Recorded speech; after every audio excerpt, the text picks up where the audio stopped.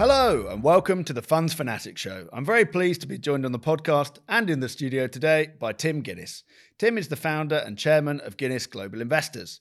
And in fact, this is his second time around, having previously founded Guinness Flight, which was sold to Investec in 1998.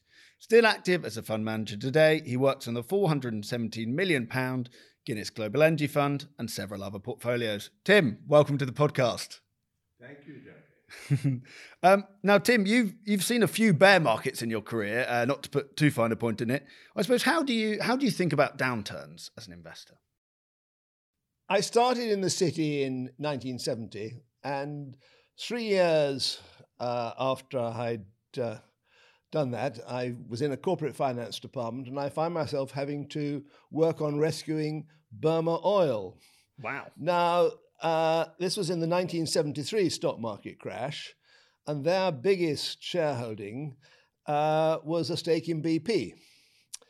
And I was quite shocked when I found myself pointing out to my director that the BP share price had halved, and because the oil price was surging, its price-earnings ratio had got to 1.6 times.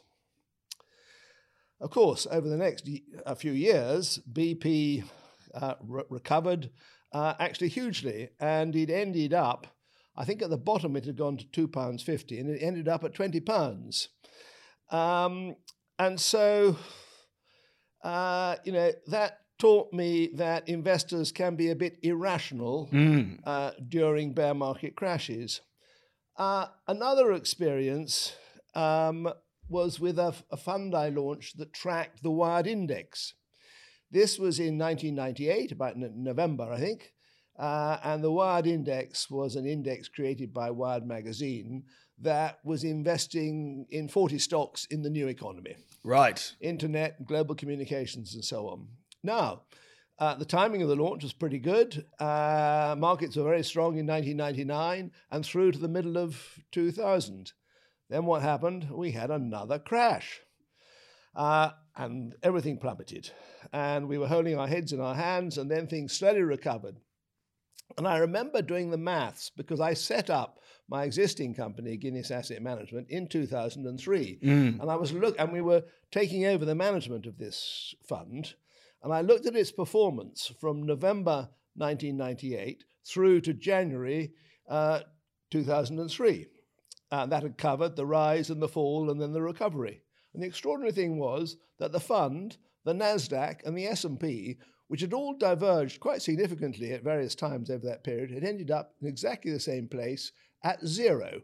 So that taught me that what goes up comes down and then recovers. So that's my attitude when I'm thinking about the stock market, bear market that we're currently experiencing. To investors is, don't panic. Right. What goes down comes up. And I guess another thing that I would say to investors, and perhaps I should add, is that I'm basically a long-term investor. Mm-hmm. And I think in one's having a conversation, you need to establish whether the person you're talking to has got a short, medium, or long-term time horizon. Right. I believe that equity investing is principally suitable for the long-term investor who wants to preserve the real value of his wealth and grow it over time. And then I'm going to share with you a conversation I had with a cousin of mine who was a very good investor, and he said to me, the only thing you need to do, Tim, is to, invest at the bottom of a bear market and then wait for 10 or 20 years and then sell at the top. Sounds good. Yeah, I've always thought about this, but actually I think it is quite difficult. And I've concluded I don't necessarily have that skill set. So I'm more the investor. I'll ride out the storm. Okay. And I think there's a couple of other big picture things I want to share with you about equity investing. In the early 1920s, and I'm not sure how many people have thought about the early 1920s much. The only German investors who really came through unscathed from a huge inflationary bout that they had then were those investing in equities.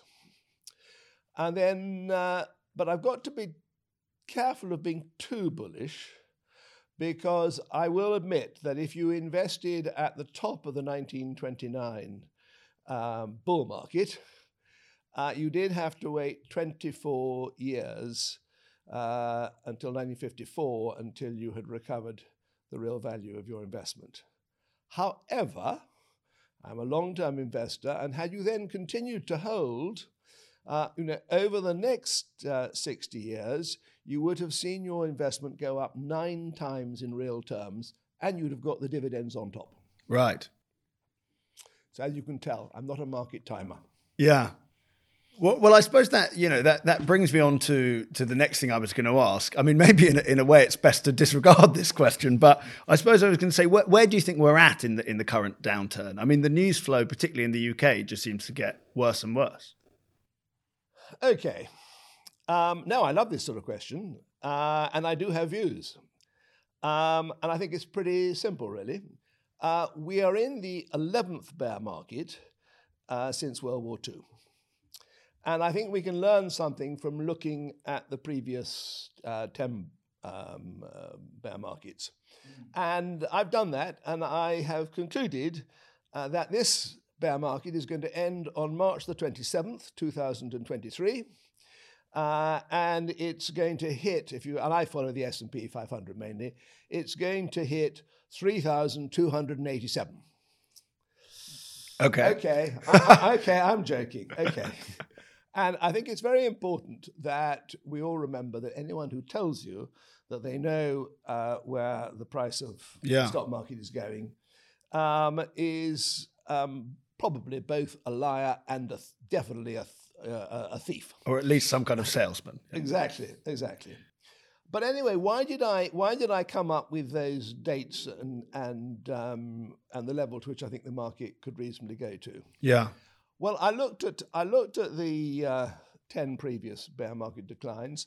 I decided to exclude the 2 very shallowest, where the market only went down about 20%, and the very sharp one in 1987 when it crashed and then recovered in about 2 months. And I looked at the other 7, and the average length of those bear markets was 15 months. So it's dead easy. When did this bear market start? December the 27th, 2021. And so that's how we get to March the 27th of 2023. What about the decline? Why am I telling you it's going to bottom? The S&P is today around 3,600. For those who don't follow the S&P, it peaked at about 4,800, and so it's down 25%. And when I look at the bear markets I've referred to, the 10 bear markets, there are 3 pretty bad ones where the market fell 50%, more or less. And we've got 1973-4, we got which was a banking crisis, and there were lots of things went wrong in 1973-4, and I'll talk a little bit about that. We had 2000, what I would call a stock market bubble crash, and then we had 2008, another banking crisis. So I got those 3, and then I've got another 4 where the market fell sort of 25 to 33%. And I am cautiously saying that I think we're in that category of bear market. I've always loved looking at Fibonacci. Now, I'm not a chartist. 1 + 1 + 2 + 3 exactly, +5. Yeah. Exactly, and the golden mean. And those who follow Fibonacci wearing a chartist hat, to repeat, I'm not a chartist, but I do look at it because it tells you, I think, something about the behavior of crowds. By chartists, you're talking about technical analysis. Yes. This is just very big picture. Yeah. And the Fibonacci, the people who like looking at Fibonacci movements. They look at retracements, and they like when a market retraces by about 32% of its rise from the previous bottom, that's a Fibonacci point, and when it retraces 62% or 61.8% to be precise, that's a pretty important support point, and that's where my 3,287 comes from. Of course, this may be a more serious bear market. Why I am not putting it into the worst category, although there are similarities with 1973, but perhaps I will touch on. In 1973, we had a war. We had the Arab-Israeli war. We got Ukraine. We had foreign exchange market dislocation. The Bretton Woods Agreement had just come to basically broken down. The US dollar had left the gold standard, just like we've seen quite wild fluctuations in exchange rates recently. Yeah. Although there was quite an important difference back in 73, the US dollar weakened, and of course this time around it strengthened. We also were seeing an energy price spike. Yeah. And so those are similarities. What are some of the differences? Well, I think 1973 we were really we'd been in a bull market for about 24 years. Yeah. If you look at the charts, you go back to 1947 and the market, it had corrections, but so it was pretty extended, whereas we've really only been going for 12 or so years since 2009. Secondly, if I look at let's say the US economy, at housing starts and vehicle manufacturing statistics, housing starts are not overextended. They're running sort of around the average 1.5 million a year, which, by the way, interesting, in America, housing starts are run at for about 60 years. In fact, I'll digress for a second on that. Okay. Because I wondered how this could be the case when I first came across it, when I was looking, funnily enough, in 2008 at what was going on. Right. And so this is the number of new homes that are starting to be built. Correct. Right. And it's a little bit larger than the number of net new homes, because some homes are knocked down every year. But okay. Anyway, it's a round number. And back in 1960, the US population was growing at 3 million a year. And today it's been growing at about 3 million a year. Again, I scratched my head, but actually it was growing back then at 2%, and now it's growing at 1%. So there you go. So housing starts have run for a very long time at about half the number of the growth in the population headcount. I sort of understand that, 2 people per house.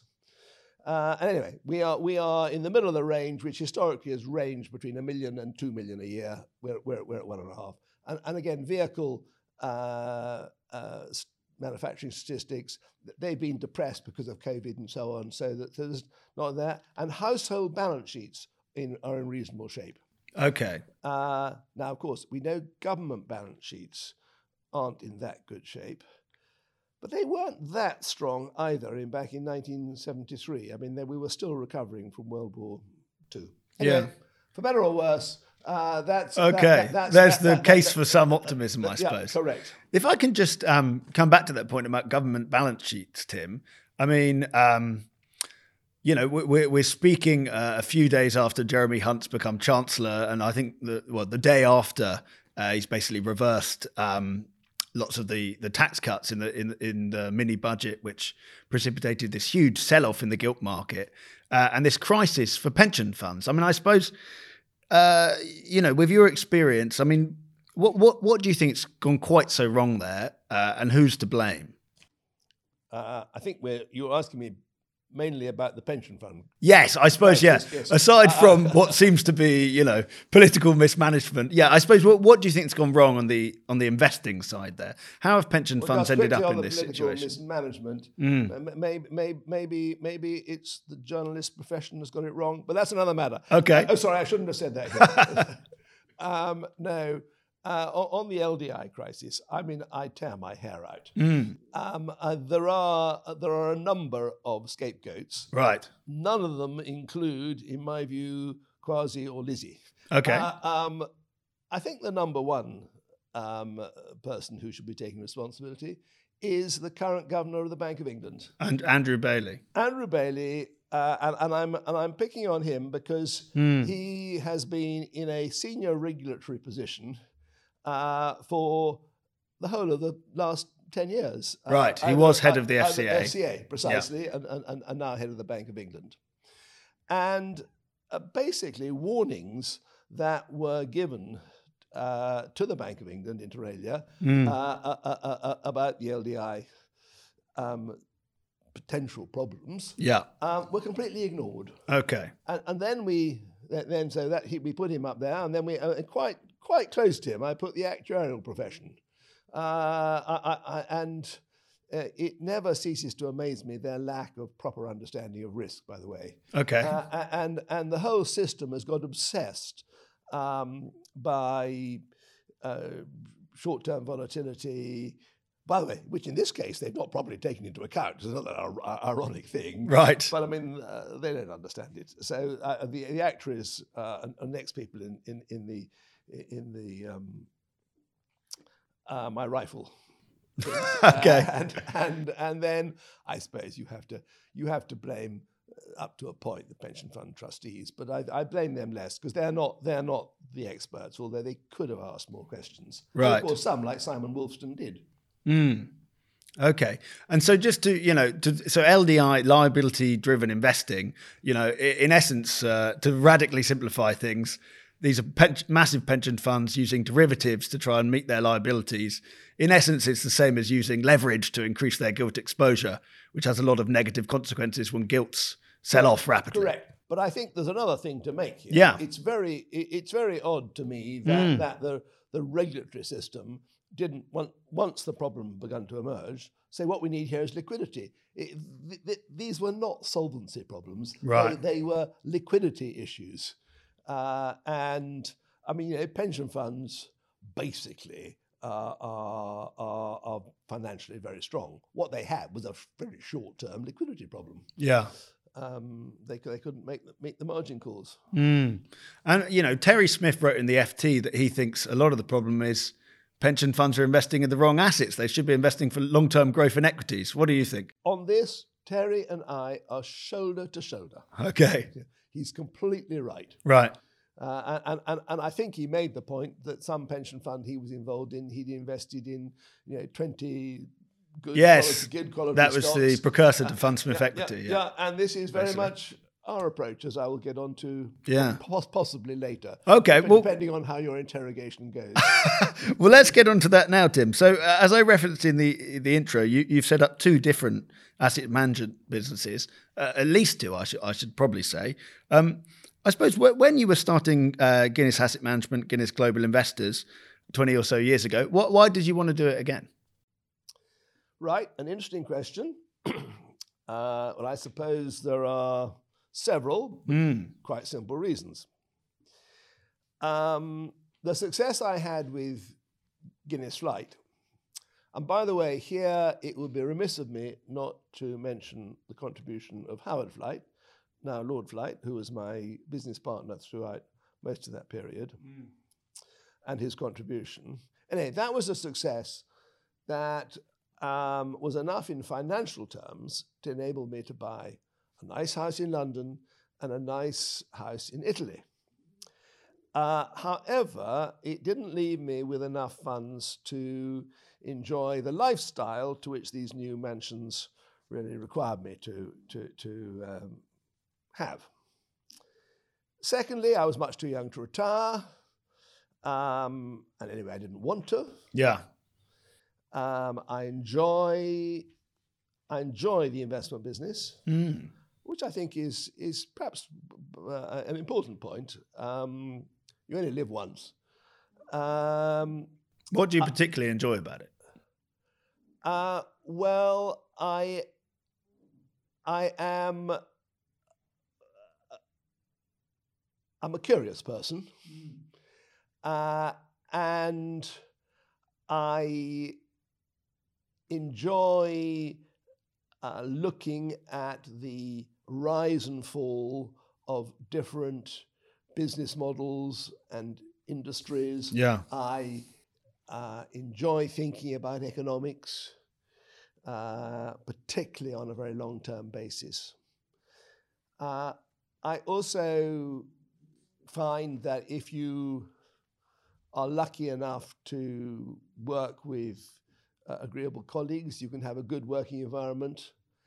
And of course, perhaps it's worth making the point that once I set up my own company, I was very much in control of that. Yeah. And that was something, that was an objective I very much had. Try and assemble over time a team of intelligent, hardworking, total integrity, agreeable and energetic people. Those are my sort of mantras. And more or less, I hope I've achieved that.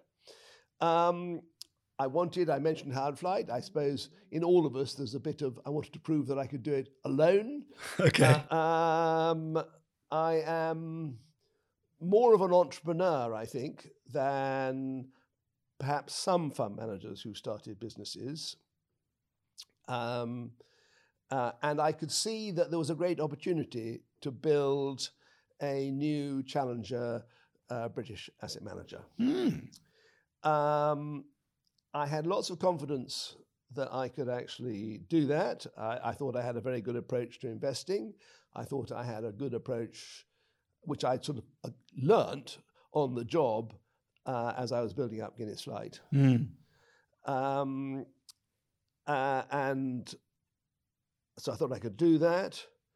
The timing was also quite good. We just had the 2003 bear market. Right. We were coming out of that. Equities were good value, likely to recover. Energy stocks, one of the things that I would, by chance, have started to focus on in 1998, were also quite well priced. The oil price was $25 a barrel. And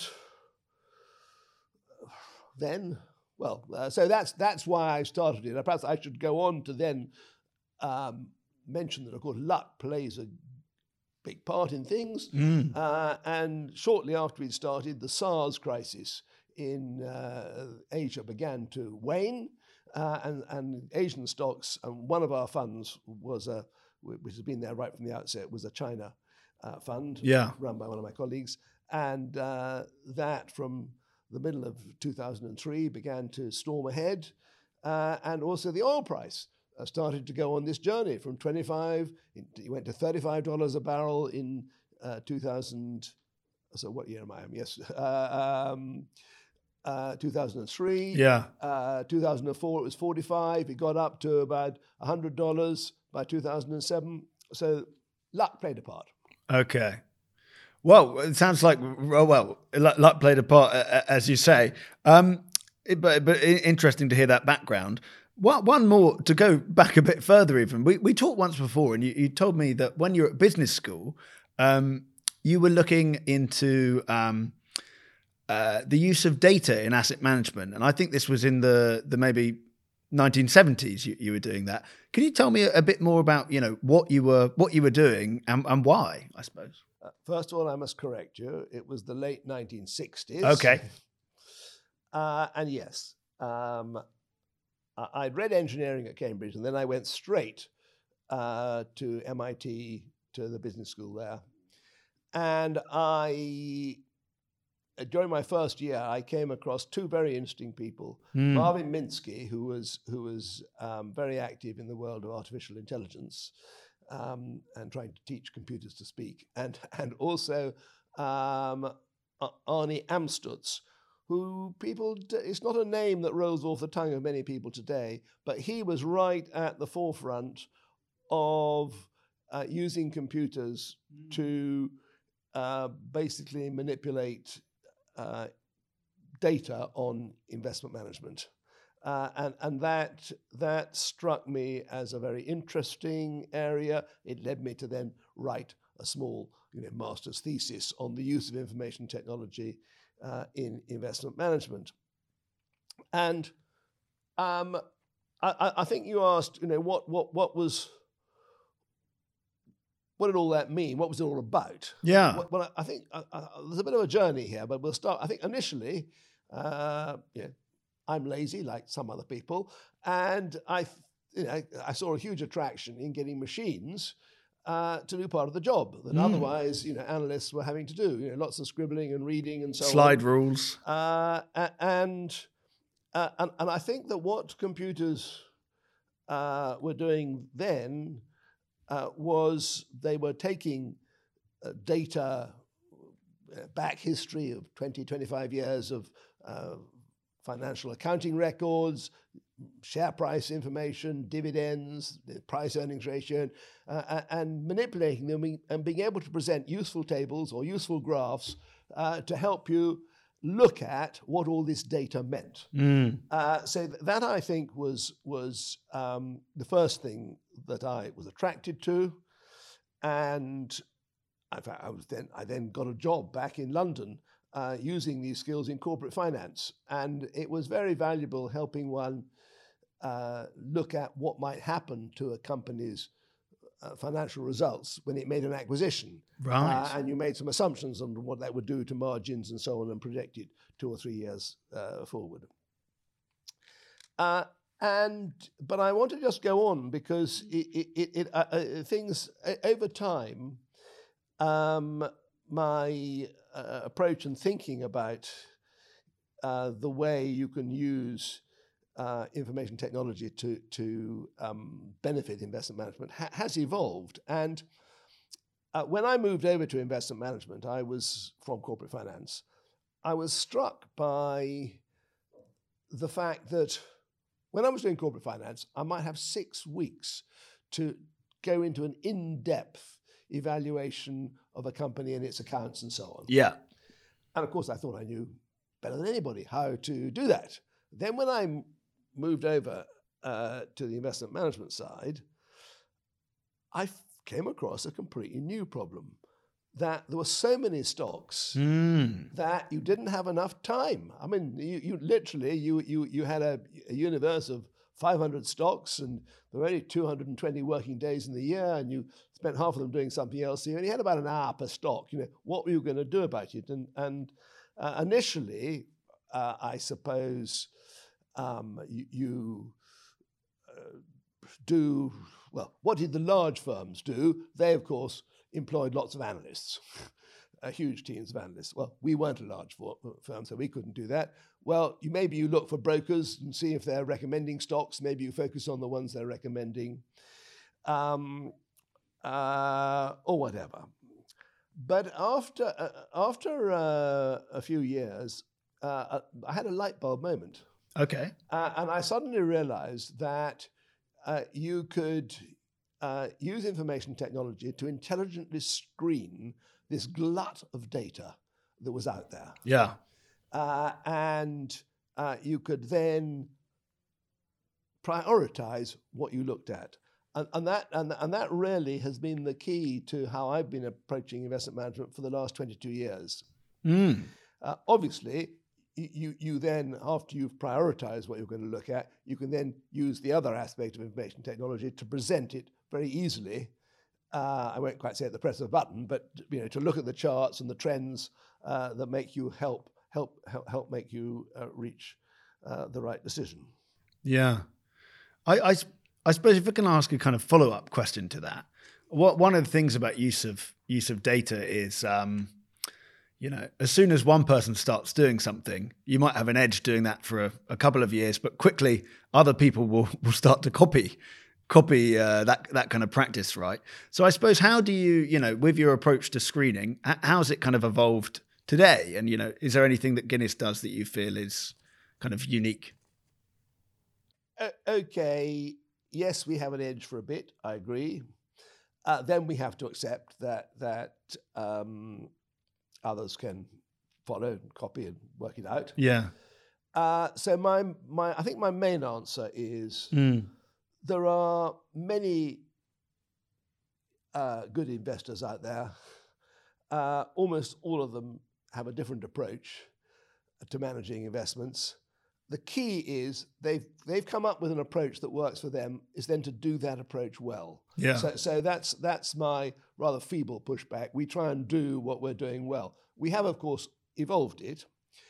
I can sort of give you an example of how we do it, and I don't think the point is I don't think anybody looks at investment in the way I'm now going to describe. I may be wrong. We after the 2008 bear market, going back to that first question, we sort of got into a huddle. We were thinking at that moment in time, we had been focused for the previous 10 years or so on energy and renewable energy, and China, and innovation. Those were our four things.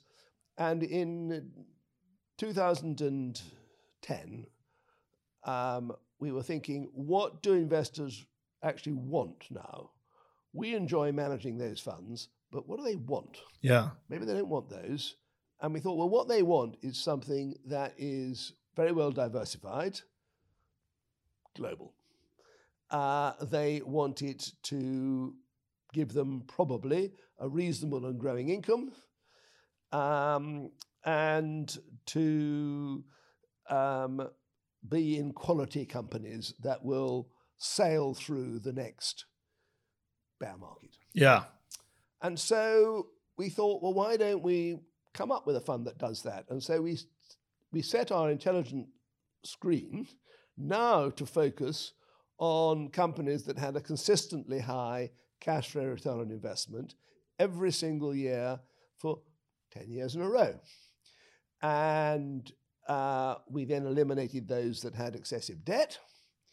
And we then began so that reduced the universe from 8,000 companies with a market capitalization of over 500 million or a billion to about 400. And then we said, let's take that 400 quality companies and look at those that pay a reasonable and potentially growing dividend. That reduced it to 200. And then we said, let's look at that 200 and let's find the 30 or 35 that are the best value. And so we screened for value using various metrics and how sentiment was evolving towards them and so on. And then, of course, we go into our deep dive and we sit around a room and discuss the pros and cons of every investment. Yeah. And then eventually we come up with a portfolio. And that's your global income fund, which is now Guinness's biggest fund. Exactly. Exactly. Okay. Well, thanks, Tim. I mean, maybe, we're running slightly short time, but maybe if we can quickly come on to the funds that you yourself kind of work closely on. In particular, the Guinness Global Energy Fund, which invests in, mostly oil and gas, and then sustainable energy. I mean, in your experience of investing in energy markets, how kind of crazy a moment do you think we're in? I mean, I'm going to answer that, but I forgot to mention one last thing. Sure. About one of the things we do. We do have equal weight portfolios. Oh, yes. And that's something, again, I got from MIT.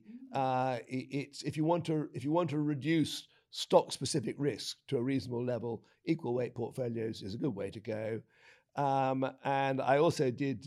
Then I was asked, why don't we run our winners and so on? Yeah. And I did some research into the merits of running equal weight versus not. And I found some very good research done in the Cass Business School that showed that if you looked at the last 40 years, equal weighted indices had outperformed market cap weighted indices. And actually equal weight was a very good smart beta portfolio construction metric. But anyway, that was that. I just forgot to mention that earlier. No, thanks, Tim. Now you were asking crazy energy world. Yeah, I suppose, finishing on the note. Yeah, I mean, crazy energy world. What are your thoughts? Well, I think I wouldn't use the word crazy. Okay. Well, not particularly. We are in a world, however, where the cost of energy has jumped back to levels we've sort of seen twice in my lifetime. Okay. First of all, we had, and when I say energy the cost of energy has jumped. It's now back at about 12% of GDP. When you add together oil, gas, fossil fuels, and renewables. And it got that high towards the end of the 70s, at the time of the Iranian Revolution and the first Iran-Iraq War. It got quite high in the sort of 2006-7 period, not quite as high as 12%, maybe 10%, and now we're back at 12%. And what I think you can say with some confidence is that this level of energy will cause a recession. Okay. How long will it last? Well, I am reasonably sanguine. I think that the energy prices do eventually mean revert to a market clearing level, and that we will see this come down from 12 to maybe 8% of GDP, probably not down to the lower levels that we saw quite a lot of the last 50 years, but that's where it'll go, and I can talk about that if you want. Obviously, within the bigger picture of energy, we just need to make the point that gas is the one area that I might have used the word crazy in. Right. Because the spike in the gas price, particularly at some moments in the last summer, was pretty extraordinary. Right.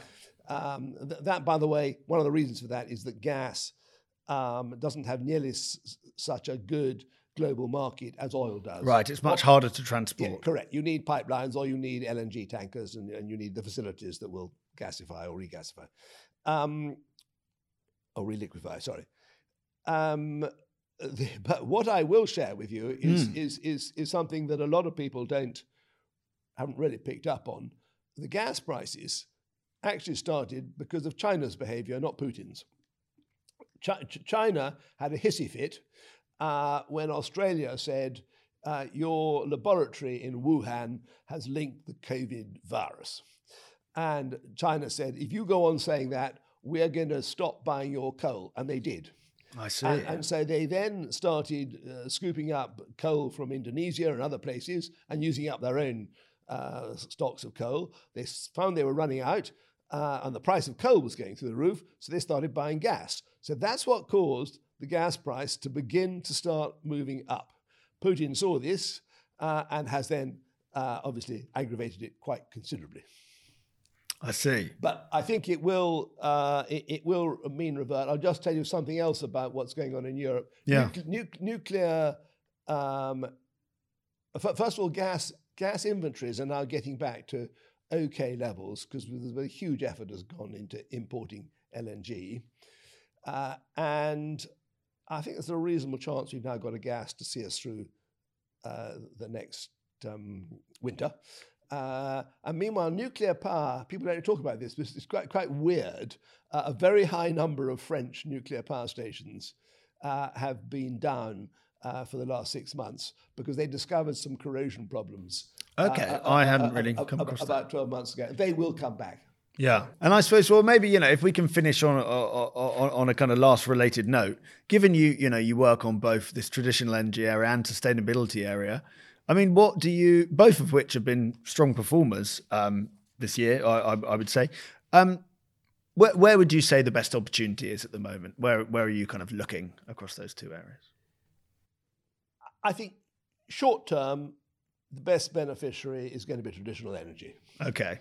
I believe energy prices will take time to subside. One of the things that people need to understand about traditional energy is that supply and demand, both supply and demand, are very inelastic. Yeah. Very price inelastic.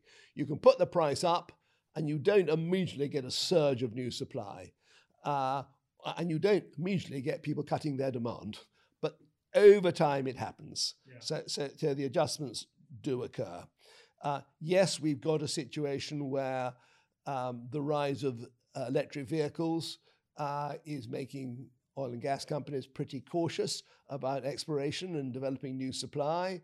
And you can sort of paint a picture where demand for oil is going to decline as we go the EV route, but so is supply. My suspicion is that the balance will remain reasonably tight. And that, by the way, is what we should all want, because that's a very good thing for helping a reasonable, okay oil price helps the development of renewable energy. That then will lead me on to, I haven't talked about the gas price, but I think, again, that will come back to some sort of normality, because the current price in Europe is absurd compared to the cost of producing it. So there will be efforts to produce more LNG, and America will start exporting quite a lot more. So I then think, however, and I may not have time to get this across, but that sustainable energy, I don't think people properly understand how much investment there is going to be in solar and wind over the next 10 to 15 years. It is huge. There is I don't know if you've heard of Chris Goodall. He's written he's written two really great books, one called The Switch and the second one, What We Should Do Now. But he is painting a picture where we need to move our solar and wind gigawatts installed up about 17 times. And he's got some very good numbers. He explains why as we go to EVs, that pushes our electricity up from 300 terawatts by so much, and then we stop using electricity for steel, that's another chunk, and then when we start using electricity for heating, that's another chunk. And he sees the number of terawatt hours in the UK we will consume going up 5 times, from 300 terawatt hours to 1500 terawatt hours, and that is going to produce a huge amount of investment. That's a UK example, but it will happen all around the world. Yeah. And so I think sustainable is what then comes second, and it's a pretty good place too. Okay. Well, thank you very much, Tim. On that note, I think we've more or less run out of time. So yeah, thanks very much for coming in today. It was very interesting to learn more about your kind of history in asset management and what you're doing today as well. Thank you very much, Jeremy. I've enjoyed it very much. Thank you. And the last thing to say is thank you very much for listening, and please look out for more Funds Fanatics Show podcasts soon.